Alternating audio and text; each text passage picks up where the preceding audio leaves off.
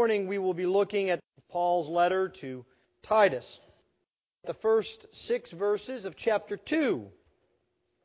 If you would please give attention to the reading of God's holy word. The word of the Lord is completely without error. The word of the Lord is completely sufficient, and it is completely authoritative. Titus, chapter 2. But as for you, teach what accords with sound doctrine. Older men are to be sober-minded, dignified, self-controlled, sound in faith, in love, and in steadfastness. Older women likewise are to be reverent in behavior, not slanderers or slaves to much wine. They are to teach what is good, and so train the young women to love their husbands and children, to be self-controlled, pure, working at home, kind, and submissive to their own husbands, that the word of God may not be reviled. Likewise, urge the younger men to be self-controlled. Thus far the reading of God's holy word. Let's pray for His blessing upon it. Heavenly Father, Lord, we thank You this morning that You have brought to us Your word. Please, O Lord, do not let us take that for granted. The great blessing that we have in Your word, that it is with us, that it is available, that it is so plentiful. We ask, O Lord, that You would encourage us and equip us through Your word, that we would be able by Your Spirit to obey the commands of Your word. We ask this, Lord, in great hope and confidence, for we ask it in the name of the Lord Jesus Christ. Amen.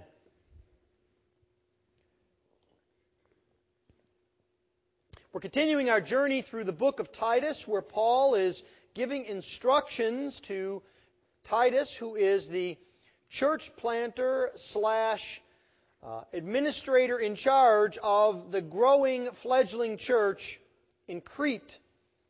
And Paul is trying to encourage Titus in his work, but also to lay down standards for all to follow in Crete.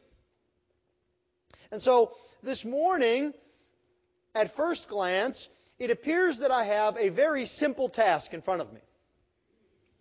I have to, in church, in a sermon, convince you of the importance of teaching in the church. You who are already here in church, willing to listen to a sermon. But don't just take the first glance at this text, because it is about the importance of teaching in the church. But it is about the importance of teaching for the effect it will have on your life and mine. You see, the church is unlike any other classroom. When you go and take a chemistry class, you expect to learn chemistry, to learn facts about chemicals and the periodic table and various pieces of information so that you can then repeat them back. The same thing is true with math. The same thing is true with history, with so much of what we learn. Isn't that right, kids? Many of you have, whether you are schooled at home or in a school, you have a list of all of the things that you are supposed to know this week. Many of you have, I've seen them, you have little check boxes to put next to them for papers that you fill out, verses or words that you memorize. But you see, teaching in the church, Paul says, is much more than that. It's much more than about learning things and becoming full of more information. Because you see, teaching in the church, Paul tells Titus, is to be done so that people's lives are transformed. What they learn does not stay in the mind. It begins in the mind. Don't let anyone kid you otherwise. But it must carry forth throughout all of our being. And so what we are going to look at this morning are three specific arenas of transformation in teaching. We're going to look at transforming men. And then we will look at transforming women. And then finally, we will look at transforming the younger, both men and women. And I trust that when we are done, you, like I have been as I have studied it, will be a little bit uncomfortable. Some of Paul's points will hit a little too close to home. But that is the purpose and power of God's Word.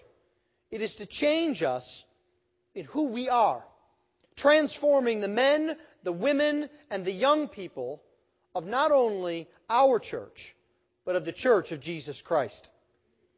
Now, we see that this is Paul's mission from the very first words that he uses. He says in the beginning of chapter 2, "But as for you..." Now, Paul is speaking to Titus, and again, we are blessed by the fact that we are looking at this text consecutively throughout this book. So, Titus, this is going to happen to you, and it's going to be different than what I was just talking about. Now, you may recall that last week we looked, as your eyes should go up a couple of verses, we looked at verses 10 through 16 at those who were false teachers, people who were windbags, empty talkers, people who were only concerned about their own benefits and blessings, only concerned about what they could get out of it, whether it was control or money. And Paul says to Titus, now that's not for you. As for you, Titus, you are to teach what accords with sound doctrine. And he says this in a very interesting way. The word here for teach is not the ordinary word that is used in the New Testament for teach. It can mean that, but it has a bit of flavor to go along with it. It's actually the word that is used for talking. Not necessarily public speaking or declaiming, but simply talking. It's a word that you would use if you said, I was talking with my neighbor the other day over the fence. As I was talking with my kids yesterday afternoon, it's something that we do on a continual basis. It is part and parcel of our lives. It is information that is portrayed and given in both a formal and informal manner. And contrary to the false teachers who are all concerned about their own authority and being in charge, Paul says, you need to be, Titus, teaching and speaking all the time. Because you see, teaching is that important. It is the main function of what you are to do. Now, it would be interesting. Paul would not make a very good manual for a 21st century church plant. You see all the emphasis on speaking, teaching, exhorting, equipping. There's nothing in here about how to make coffee that tastes like Starbucks. There's nothing in here about the lighting or the ambiance of the church. There's nothing in here about the mood, whether it's the music or the smells of the church. You know that there are actually churches today that don't even have teaching? They just get together and watch a movie, or listen to music, or try to spiritually watch candles. But you see, Paul will have none of this. Paul says the main thrust of what we are to do is to teach. It is the most important thing in the church, and it is to be continual. It is to be part and parcel of who we are. But Paul is also not setting up a university. You could walk into other churches, and they may as well be a community college or a university. Everyone sits down dutifully with pen and paper, and the lead speaker, whether he call himself a preacher or a lecturer, will begin to then spout off information, sometimes in what I like to call the modern debate format. You know, no one debates like Lincoln Douglas anymore. The way that debate is done today is young people practice how quickly they can speak because they have to get in a certain number of facts to score points. And sometimes we think that that's what church should be. You need to learn as much as possible, as quickly as possible. Here, let me turn on this fire hose. Go ahead and take a drink. But that's not what Paul is saying. He says you are to teach what accords with sound doctrine. What is in accordance with, what portrays and gives sound doctrine. Now we have seen this word before, sound. And our first glance is to think about doctrine that is right and correct. And that's part of what Paul is getting at here. Obviously, he does not want Titus to teach false doctrine or things that are lies or wrong. But this word sound here is once again that word that we get hygiene from. It doesn't just mean right, it means healthy, life-producing, life-giving, life-sustaining doctrine. Titus, you are to teach things that transform people, that make them better Christians, that make them closer in their walk to the Lord, that encourage them to live the life that God has laid out for them in His Word. It's not just about what you know. In reality, Christianity is about who you know. Do you know the Lord Jesus Christ? Are you eager to obey Him because of who He is? So this is what Paul, how he lays out the context for us, that what we are to do is to teach with what accords with sound doctrine. And he begins then by addressing the men. He begins with older men. Now, that's a good many of us here, because the old here would be men in their 30s and up. So don't think I haven't retired yet, so I don't need to be these things. We're talking about men who are mature, who already have families. That includes toddlers. Men who should be mature in the faith because they are mature naturally.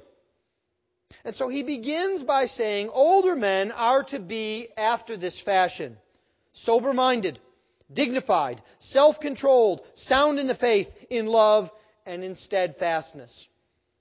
And he begins very interestingly with this transformational truth by giving an imperative.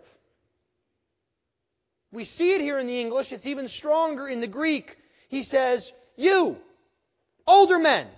Now look up from your Bibles, older men. Look at me. You are to be sober-minded. You are to be dignified. You are to be self-controlled. Now, if you're like me, you look at that and you say, well, that's well and good, but how do you tell me that I have to be something? And especially if you're a man. A man doesn't mind being told something, but he needs to be told what? What to do. Men don't like to talk about what to be. Isn't that women's work? Women want to talk about things, and talk about relationships, and talk about who we are and where we're going. And men say, where is the thing that needs fixing? Where is the tool to fix it? What time can I fix it? Right? But you see, Paul doesn't say that. Paul commands you to be a certain way. And so you say to yourself, how do I do that? I don't just conjure up dignified. I was the class clown in high school. How do I do dignified? Tell me. But you see, you have to remember here, Paul is speaking to Titus, who is to be teaching where? In the church. He is speaking to people whose lives have already been transformed by the sacrifice of the Lord Jesus Christ and the power of the Holy Spirit.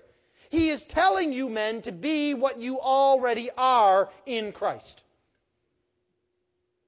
Christ is not a goofball. Christ is not lazy.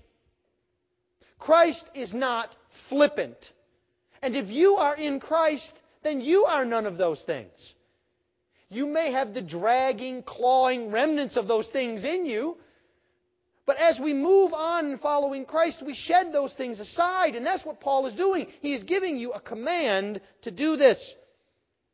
And he's doing it for a specific reason. There is a reason, and it is not just monetarily, that we are not having this worship service with each one of you sitting in front of your computer with a webcam shooting me and you watching and listening. It's because church is not about the individual. The body of Christ is, here's a shocking statement, a body. It is a group of people who are gathered together. And so as we teach and as we learn, we do not do this in a vacuum. We do not do this individually. There are others who watch us. There are others who follow us. There are others who are listening to us.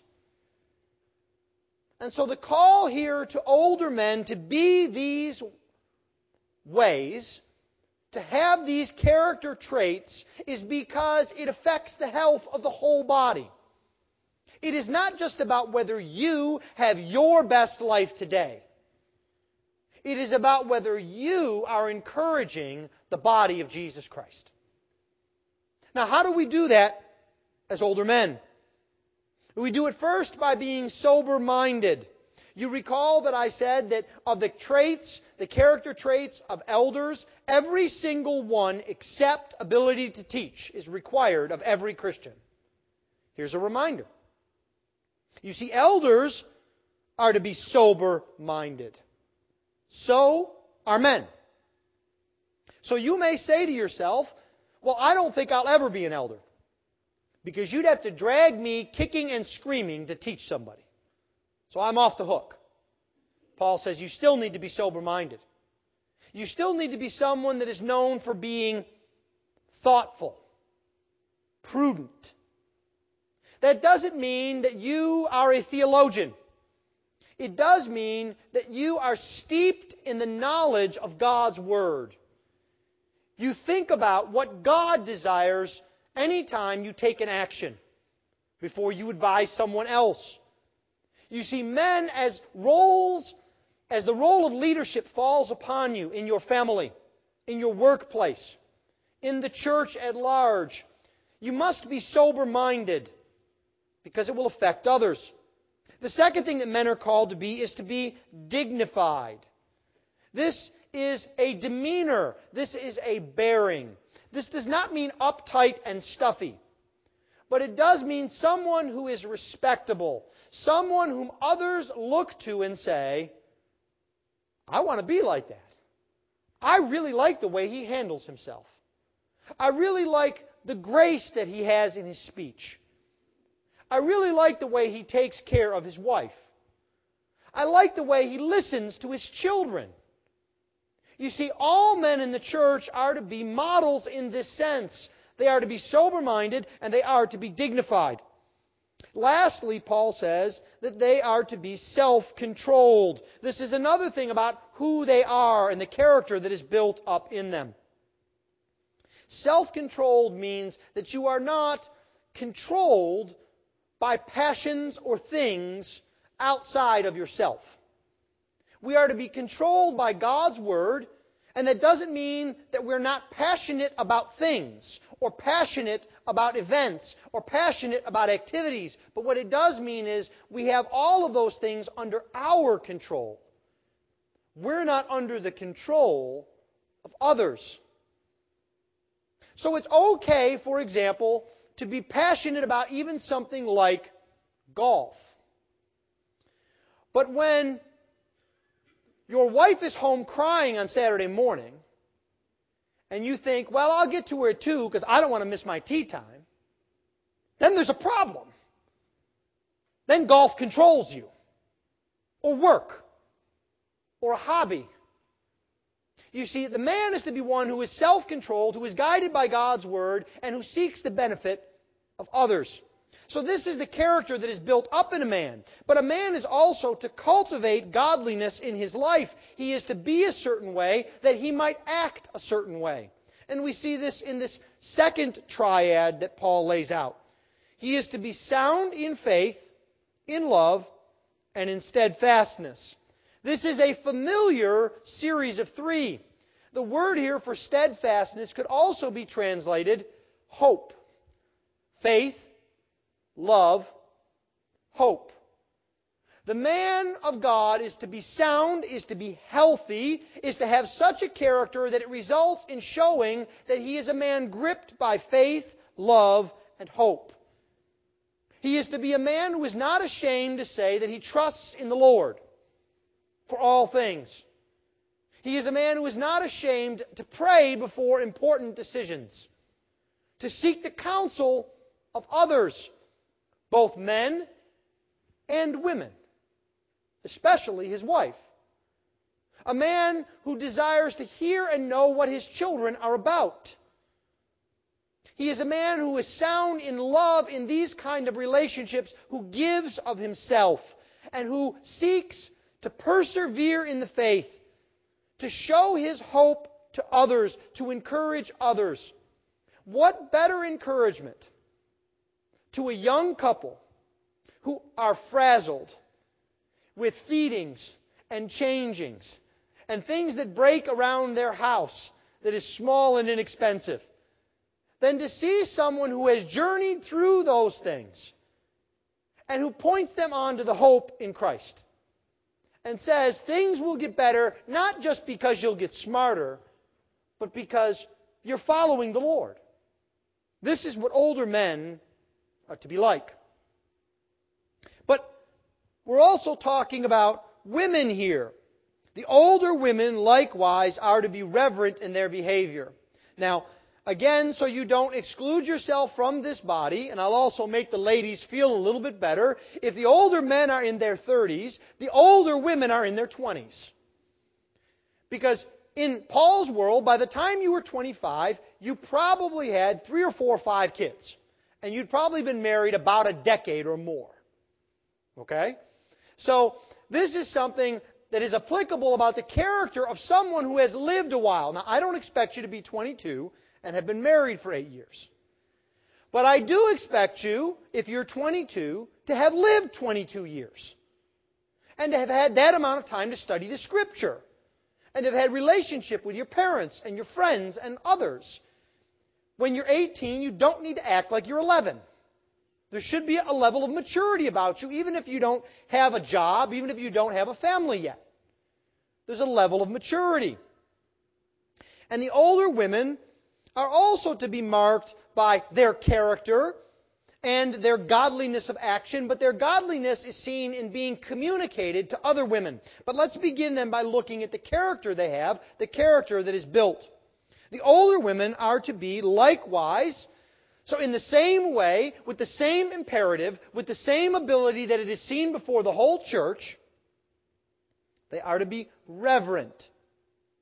Now, what does this mean? This does not mean that you do your best impression of looking like a 17th century lady of the court, with long flowing gown and hands perfectly folded, with lips pursed, nodding very gravely. That's not what that means. What it means to be reverent is it's a reminder to older women that other people are watching you. Younger women who want to be like you.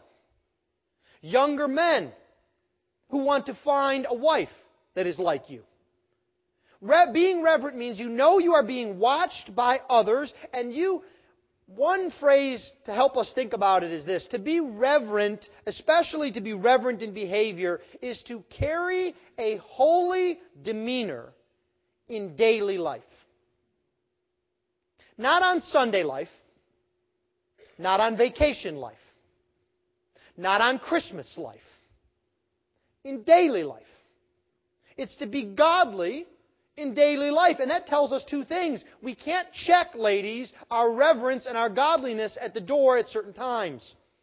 But then secondly, we must make allowance for daily things.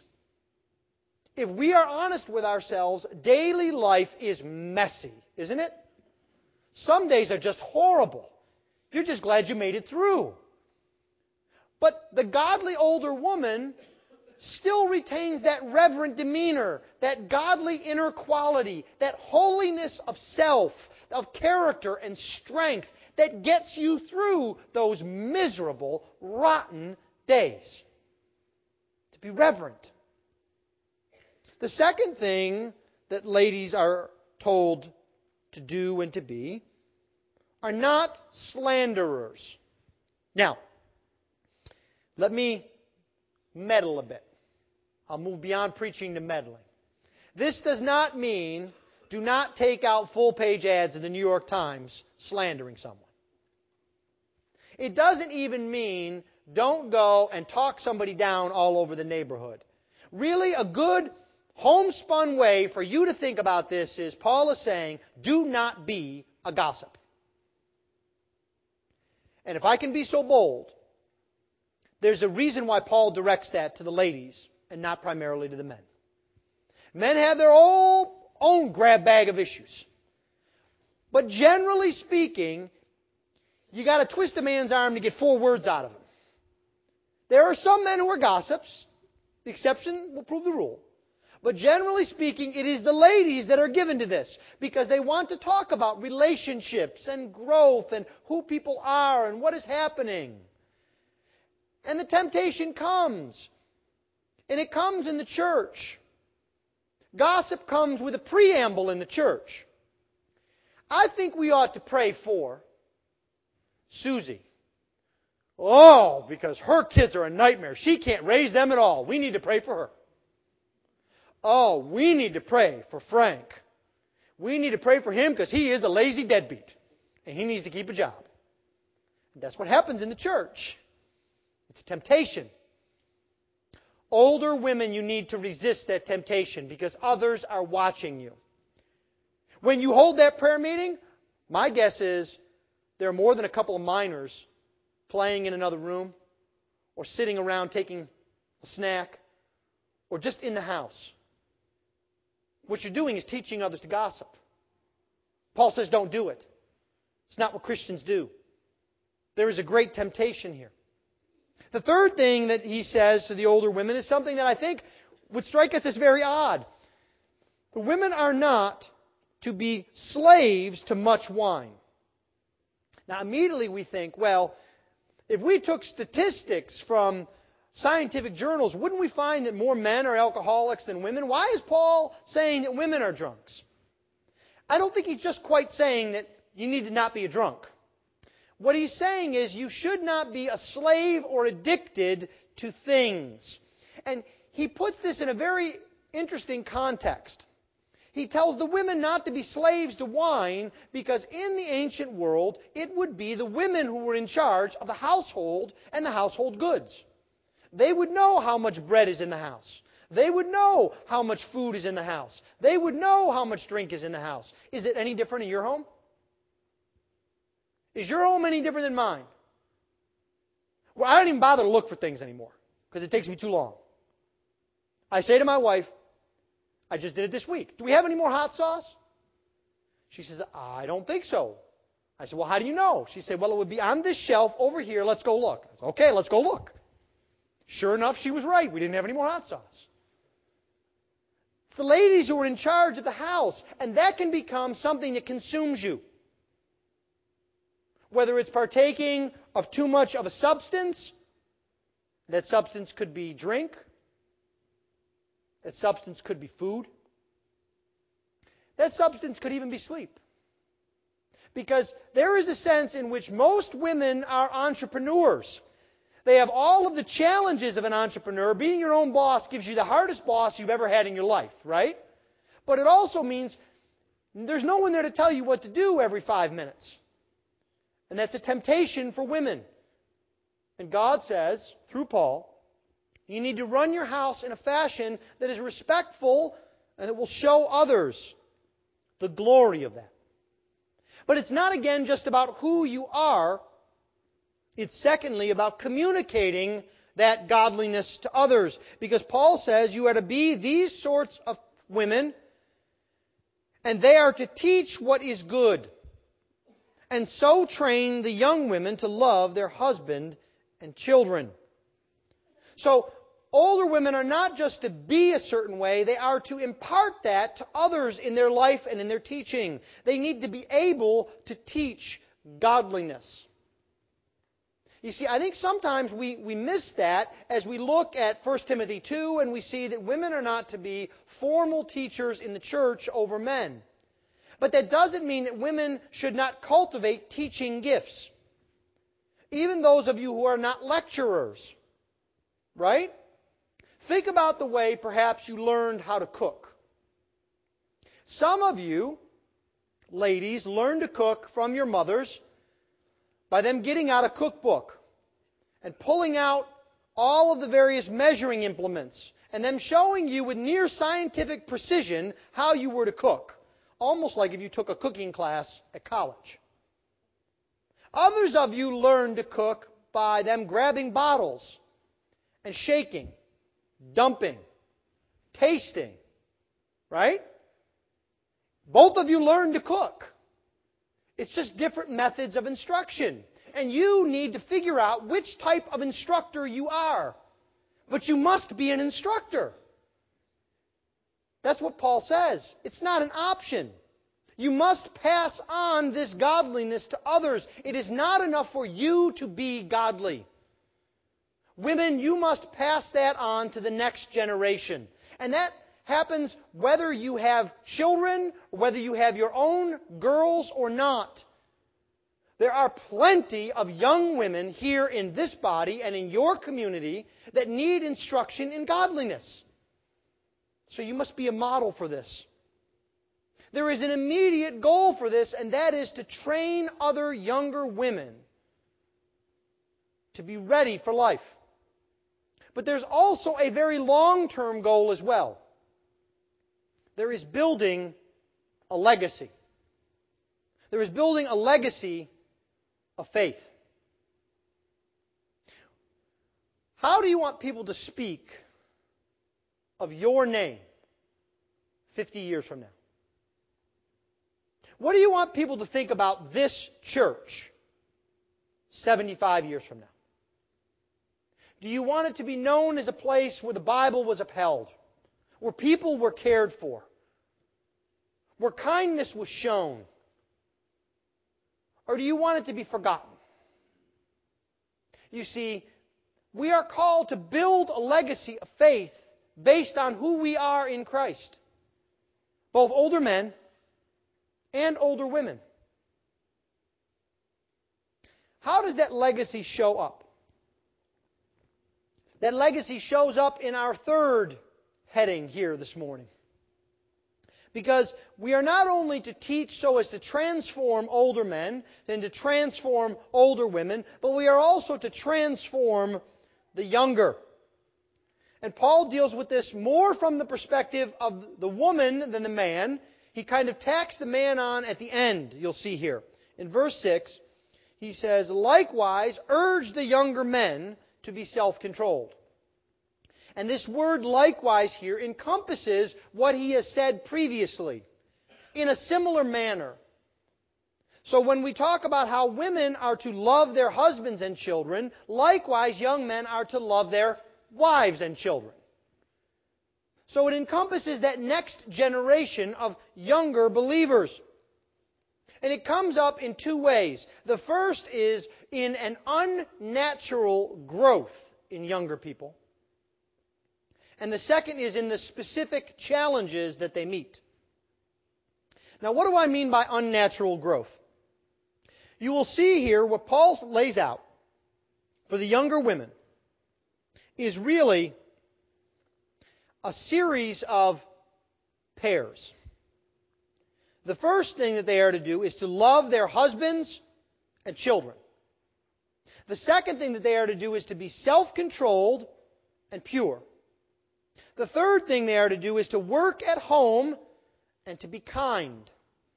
And then lastly, they are to be submissive to their own husbands. I want to look first at this second set of pairs. To be self-controlled and pure. And I think what Paul is getting at here is you are to teach younger people, younger women, to be wise and to be holy. Now, if I think about that, let me put that in stark illustrative terms so you get the impact. I want you this afternoon to go home and instruct your 12-year-olds to be wise. And you're sitting there thinking to yourself, I'm happy if they don't stick gum in their hair. What do you mean, be wise? I want you to teach them to be holy. I'd settle for they don't hit the siblings. But do you see this? It's not something that comes naturally to younger people. We don't look at a young person and think, there's a wise person. But in Christ, we should. Because there are young people today, there are young people in our midst that are decades above people out there in the world in wisdom. And I don't mean that theoretically. I have names in my mind. No, I'm not going to share them with you.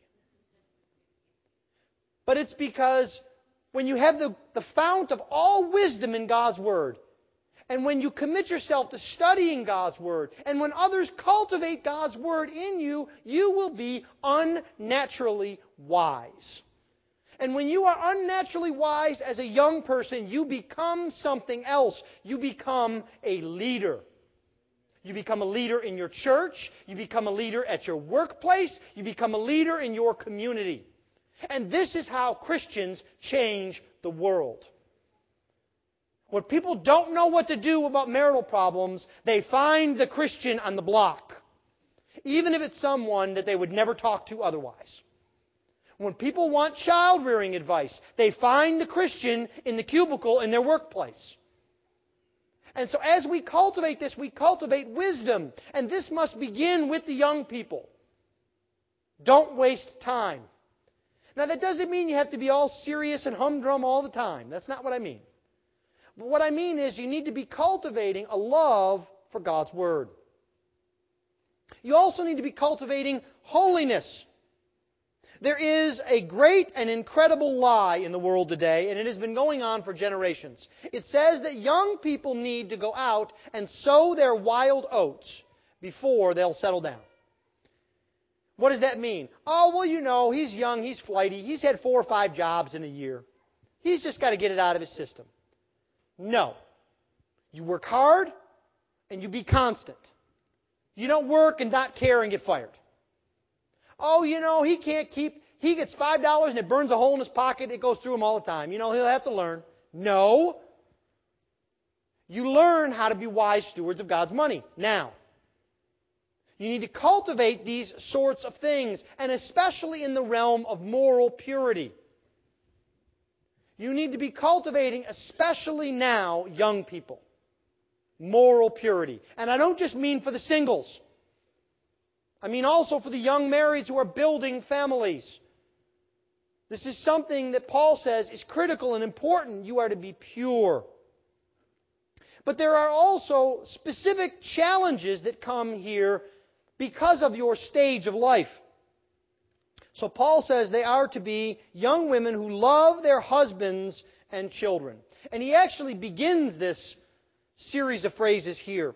He says that relationships in the home are the starting point for growth in godliness. Now, what does this tell us about love? If we were to listen to Hollywood or to the popular culture, who would we say are more in love? The couple that's been married for 40 years and who may even occupy separate rooms because he snores at night. Or the couple that is a newlywed and are just so much in love. Who knows more about love? Well, you see what Paul says. Paul says it's the mature people that know about love. And that means that love is not about passion. It's not just about feelings. It's not about being dreamy. Love is about a commitment. Love is about relationships. Love is about self-sacrifice. Love is about learning and knowing and being and doing. It's something that can be learned, something that can be trained in someone else. We ought to understand that.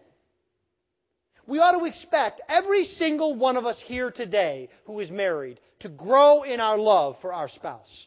We ought to be training ourselves to grow in love for our spouse and our children. That's what Paul says. And it's a specific challenge to someone that this is new to. The young women are also called to be busy and diligent at home. In their own domain, they are to be godly in their actions. Now, I want you to see very briefly how Paul puts this together. The wife is to be working at home. Some translations will say busy in the home. Now, lest you get the wrong impression, for some of you, you get that impression and you think of a female drill sergeant. Right? All the kids are dressed perfectly. The home is in shape. Dinner's on the table, 5:15. Bang. Table set perfectly. Right? But Paul puts right alongside this busyness, he says you're to be kind, gentle. So this is something that we need to cultivate in ourselves, not just to get the job done right, but to be gracious in doing it. And he follows up on this in talking about how we are to treat others. We're to be kind and helpful to others. We are to be right in our proper relationship with others. For a young woman here, that means to be submissive to her own husband. It doesn't say to every man who walks down the street. It says to her own husband. And why is all of this? Paul says we are all to be this way. And we are to train others so that we might not see the Word of God reviled. The Greek word there is actually blasphemed. Why? Because what does Christianity do? What does the change that Christ brought about do? What does the Bible do? If we are not adorning the gospel with our behavior, if we are not showing that God's Word has real power to change real people in real ways, we're a failure. It doesn't help that you can spout out every Bible verse you can do when no one will listen because you're unkind, you're unsubmissive, you're flighty, you're not good-natured, you're lazy. It doesn't help. Paul says what we learn in the truth should affect who we are, and that helps us to pass on the chain of the truth that affects who people are, that then goes on and on and on and on. That's what we're called to do, people. You and me, daily, every day, building the kingdom of God, one person, one family, one relationship at a time. All for the glory of our Lord Jesus Christ. Let's pray. Heavenly Father, Lord, we thank you that you have taught us so clearly of the duty that you require of us, and that you have given us your Spirit that we might be equipped, that we might be able to pursue godliness. Lord, we ask that you would take mercy upon us. Show us, encourage us, and equip us to be transformed by the power of your almighty Word. We ask this in Christ's name. Amen.